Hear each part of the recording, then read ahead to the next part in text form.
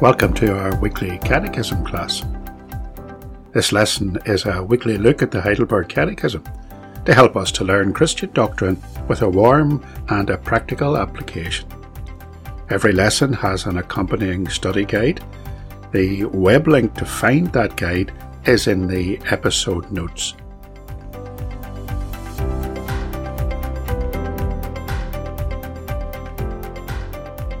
Now, let's start the class and learn the lessons. Welcome to our Catechism class. Today we're in Lord's Day 1 of the Heidelberg Catechism, and we're simply asking the question, what does the Catechist mean when he talks about my only source of comfort in life and death? I'm going to commence with a reading from the book of Ecclesiastes. Ecclesiastes chapter 1 and verse 1. The words of the preacher, the son of David, king in Jerusalem. Vanity of vanities, saith the preacher, vanity of vanities, all is vanity. What profit hath a man of all his labour, which he taketh under the sun? One generation passeth away, and another generation cometh, but the earth abideth for ever. What is my only comfort in life and death? Finding satisfaction in life is the quest of most of us, and yet it is, for most of us, elusive. Way back in the 1970s, the musical duo Simon and Garfunkel wrote and sang a song called America. One of the verses of the song goes, "Kathy, I'm lost," I said, though I knew she was sleeping. I'm empty and aching, and I don't know why. When the Catechist talks about finding satisfaction and contentment in life, and of course also when this life draws to a close, he speaks of that as being comfort, and he qualifies that with the word only. He's implying that there is only one source of comfort, one source of satisfaction in life and death, and that nothing else will do. The ancient writer of Ecclesiastes helps us to understand that when he tells us that everything under the sun, in other words, everything in this world that we do, is utterly futile and will one day perish with us. In this episode, I plan to look at a contemporary issue, just one example of how we are offered satisfaction in this world. And then we'll examine a biblical case study of a man who found all the happiness and wealth and prosperity that this life could offer, only to discover that Jesus was right when he said in Mark 8 and verse 36, "For what shall it profit a man if he shall gain the whole world and lose his own soul?"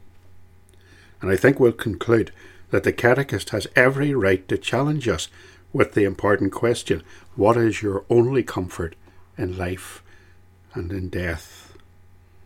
I'm Bob McAvoy, and this is the Semper Reformata podcast.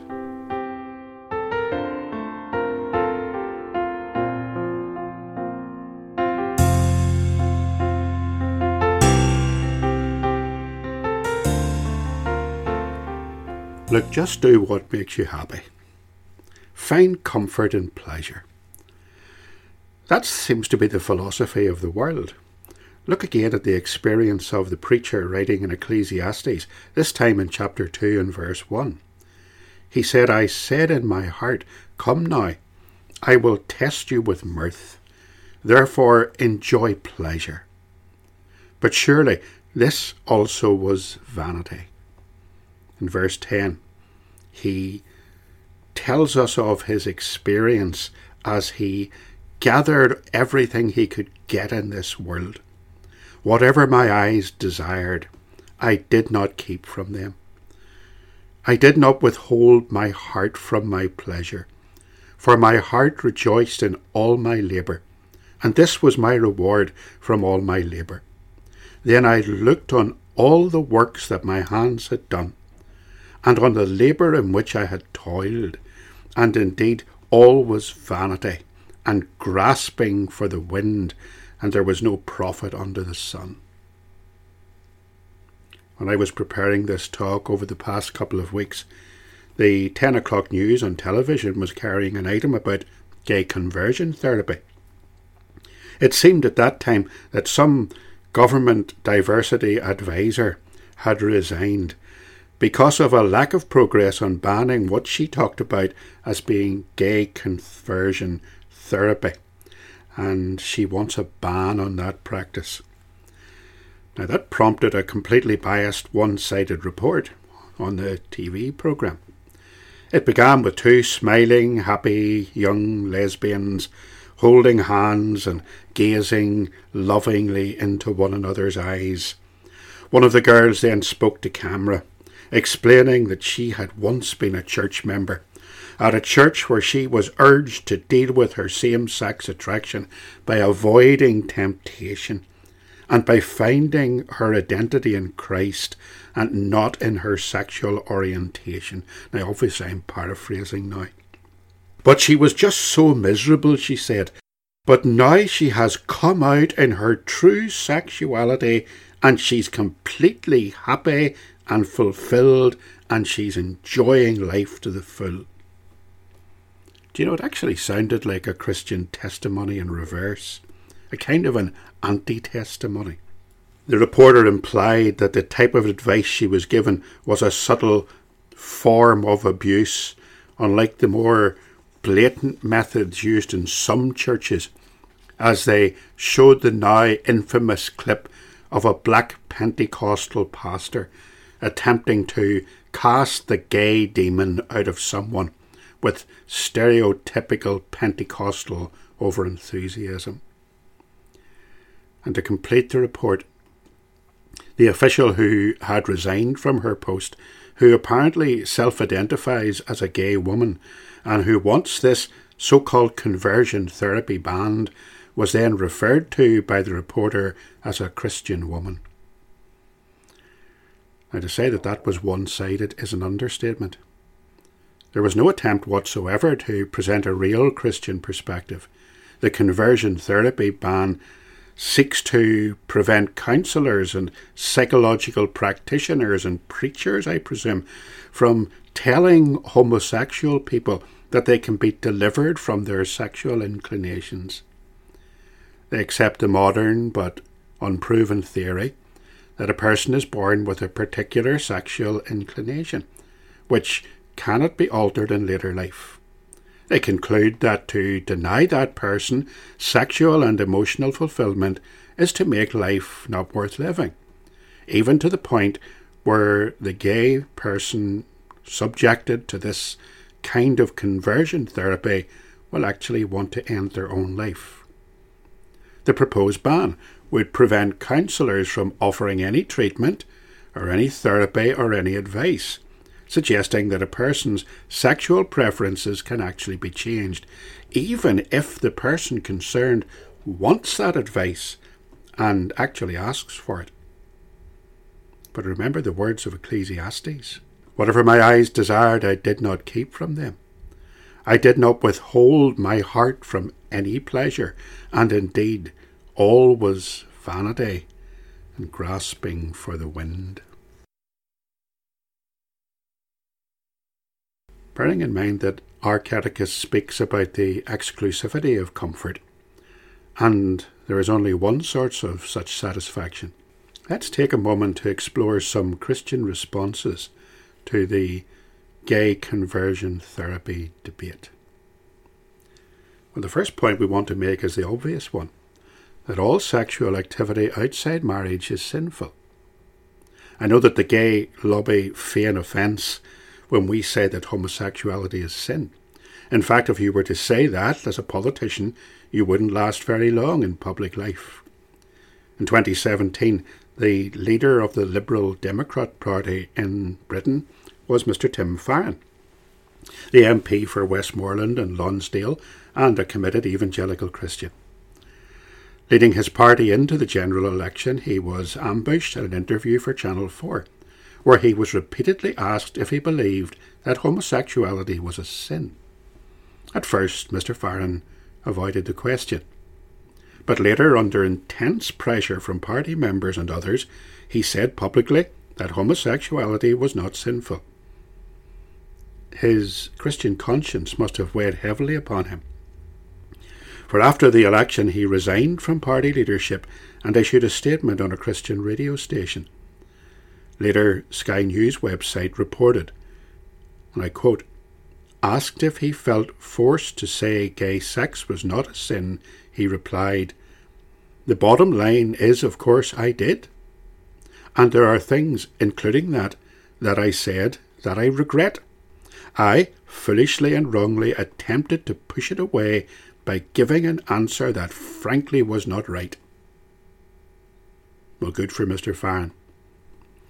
For a faithful Christian, there is no option but to confess that all sexual activity outside the lifelong monogamous relationship between one man and one woman known as marriage is sinful. The commandment, "Thou shalt not commit adultery," is to be understood to preclude any non-marital sexual activity, and that's clearly taught in the Scriptures. And homosexuality, by its very nature, is well outside that marriage bond.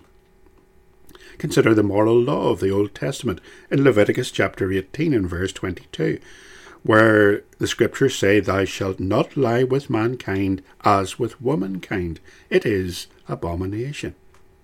In the New Testament, Paul makes this abundantly clear in Romans chapter 1 and verse 24 to 27.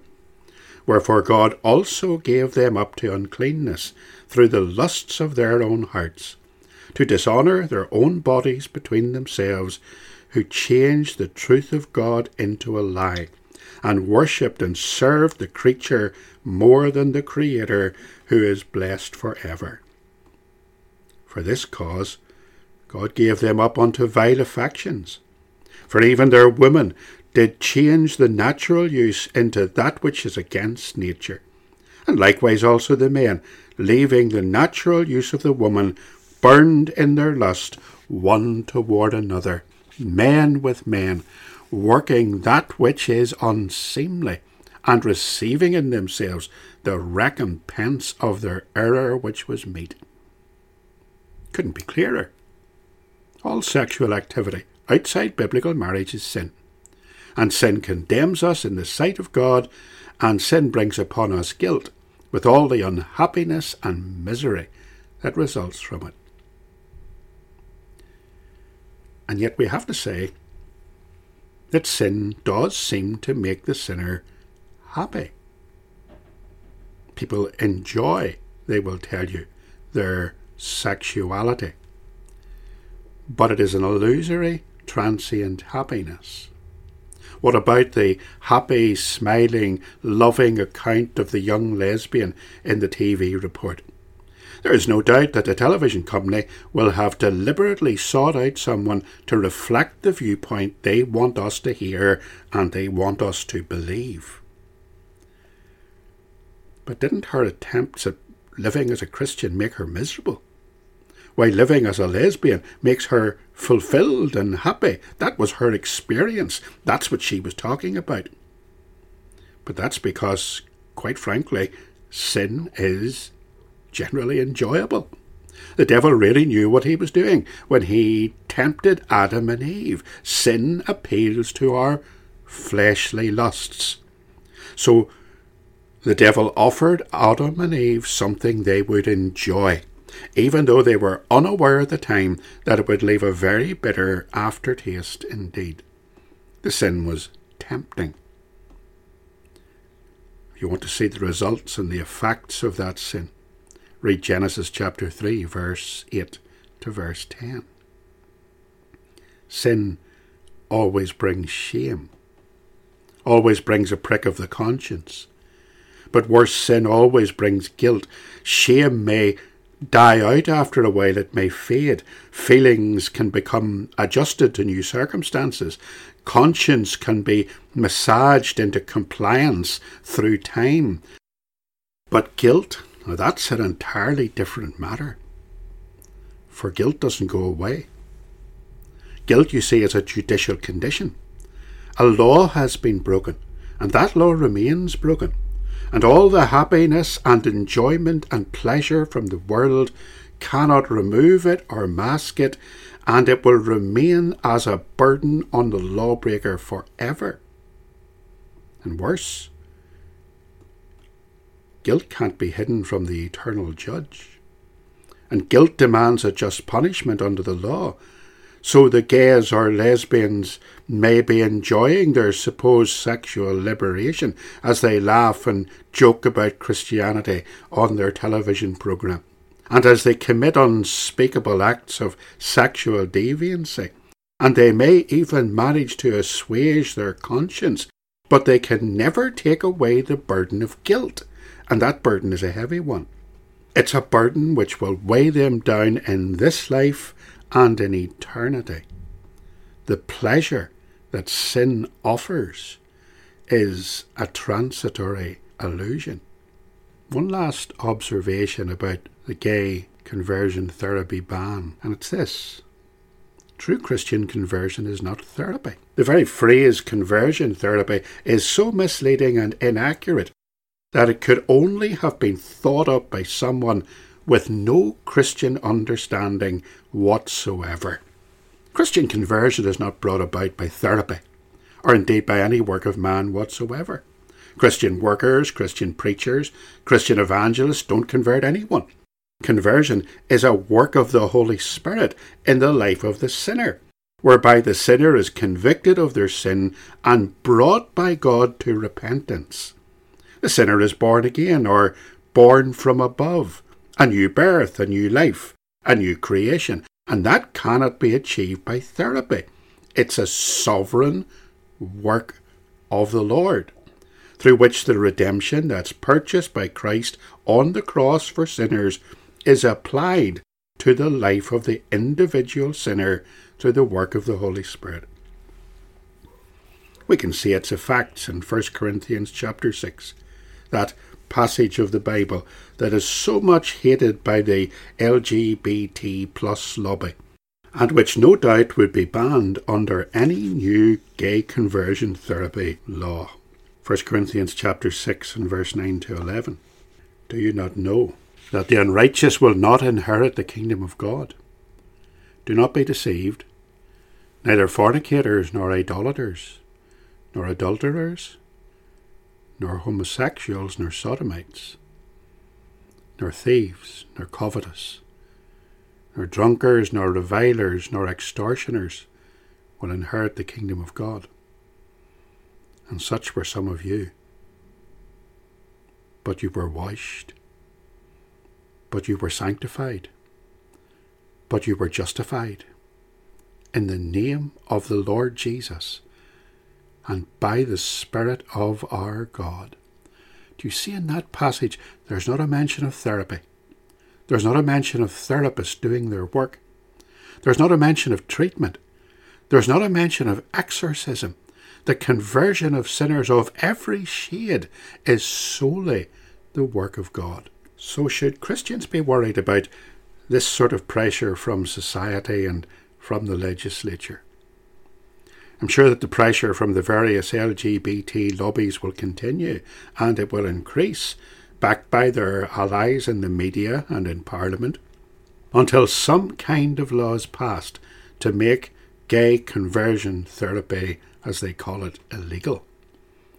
And I'm sure too that the very same people will go out of their way to harass churches and evangelists and missionaries, Sunday school teachers, street preachers who proclaim redemption and forgiveness in Christ. I'm sure that activists will visit church services to see if they can catch out preachers who quote what they would call hate speech in Bible passages like those we have already mentioned. But be sure to understand that any such law won't apply to Almighty God, the one who sits in the heavens, the one who laughs with derision at the foolish machinations of mortal rulers. Psalm 2 verse 1 to 4. Read it and note that the heathens and the nations are raging and the people are plotting a vain thing. But he who sits in the heavens shall laugh. The Lord shall hold them in derision. The same God who, in his sovereignty, will save and forgive and redeem whom he will, and whose grace is irresistible.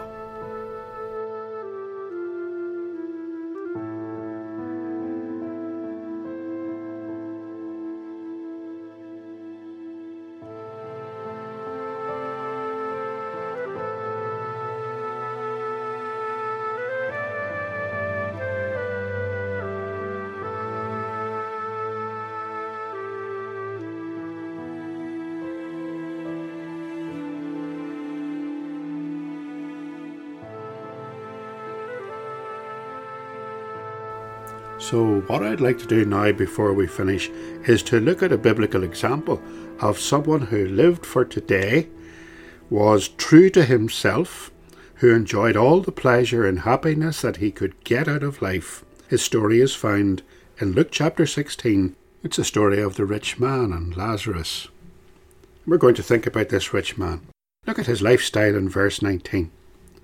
There was a certain rich man, which was clothed in purple and fine linen, and fared sumptuously every day. So you can see he was living a very opulent and a very happy life indeed. He had everything that this world could give him. He purchased and wore the best of clothes. His outer garments were dyed with an expensive purple dye, which could only ever be bought at a very high price. It was a sign to everyone who seen him that he had everything this life could offer. But this man wasn't just wealthy on the surface. He wasn't just putting on an outward show of wealth. The reference to his wearing fine linen was actually a reference to the quality of his underwear. And he ate well too. Every day he had a diet of the very best of food, enjoyed to excess, for he dined sumptuously. Everything about this man spoke wealth and pleasure and happiness, like the preacher in Ecclesiastes, who got everything under the sun for himself, who pursued every manner of pleasure and built up his personal belongings. And this man was pretty much unconcerned about others. He was happy with his life. He didn't need to worry about those less well off than himself. There was actually a beggar lying at his gate. The Bible tells us that his skin was ulcerated and sore, and whose only form of medical treatment was when the dogs would come and lick his suppurating wounds. This man lying at the gate of the rich man's mansion every day. In fact, so revolting was he in his filth, so disgustingly putrid and obnoxious, that he would literally be thrown at the gate by his friends every day. And you can imagine them holding their noses, hardly wanting to touch him at all, dragging him over and leaving him there at the rich man's gate, where he would hope that maybe a crumb would fall off the table and be thrown away so that he could scavenge for it. The implication of the phrase, desiring to be fed with the crumbs, seems to imply that his desire went unmet.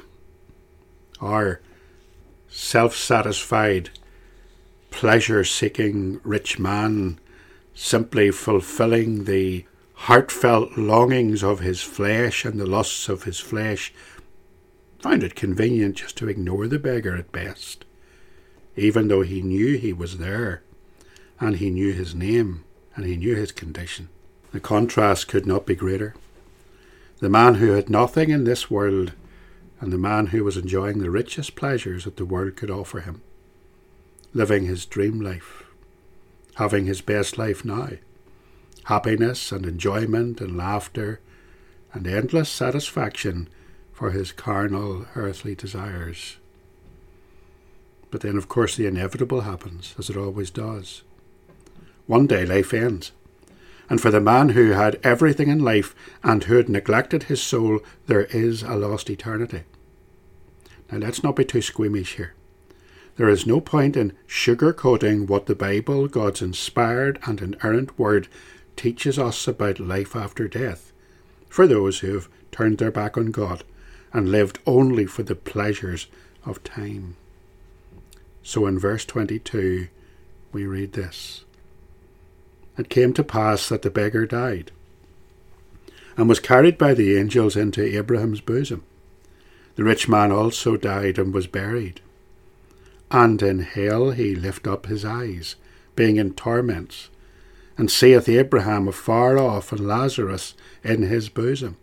And he cried and said, Father Abraham, have mercy on me, and send Lazarus, that he may dip the tip of his finger in water, and cool my tongue, for I am tormented in this flame.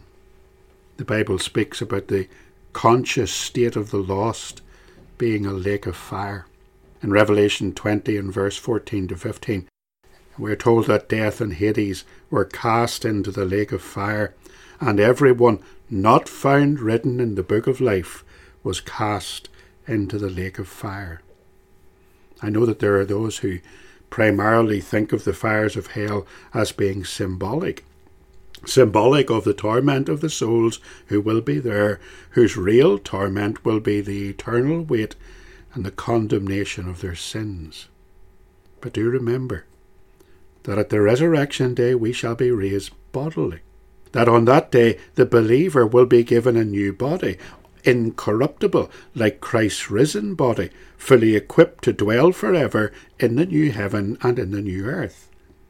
But the lost souls of the dead also raised bodily on that day of the general resurrection, raised with physical, risen bodies that are corruptible and remindful of the effects of sin. What will become of those physical bodies? They won't have a place in the new heaven and earth. So is it not possible that those physical bodies will endure endless physical torment in hell, as did the rich man of the parable? Now, when you think about that, that is an awful prospect. A horrendous eternity, eternal life freely offered in Christ and squandered for the pleasures of sin for a short time here on this earth. Would we rather not be like Moses, who could have had all the comforts of this world in the royal palaces of Egypt, but, as we read in Hebrews 11, when he had grown up, refused to be called the son of Pharaoh's daughter, because he preferred to endure the hardship of the people of God rather than to enjoy the passing pleasures of sin. So while this world campaigns for what they think of as happiness and self-fulfillment now, in all its diverse forms, and while this world demands that the comforts of earthly pleasure be unrestricted and unrestrained, believe me when I tell you that that pleasure will be very short-lived, and that an endless eternity stretches ahead, in which there will never again be any comfort whatsoever, but endless, unrelenting pain and anguish. Our instructor in the Heidelberg Catechism rightfully instructs us when he wants us to think carefully and consider before everything else, what is my only comfort in life and in death? Think carefully and choose very wisely.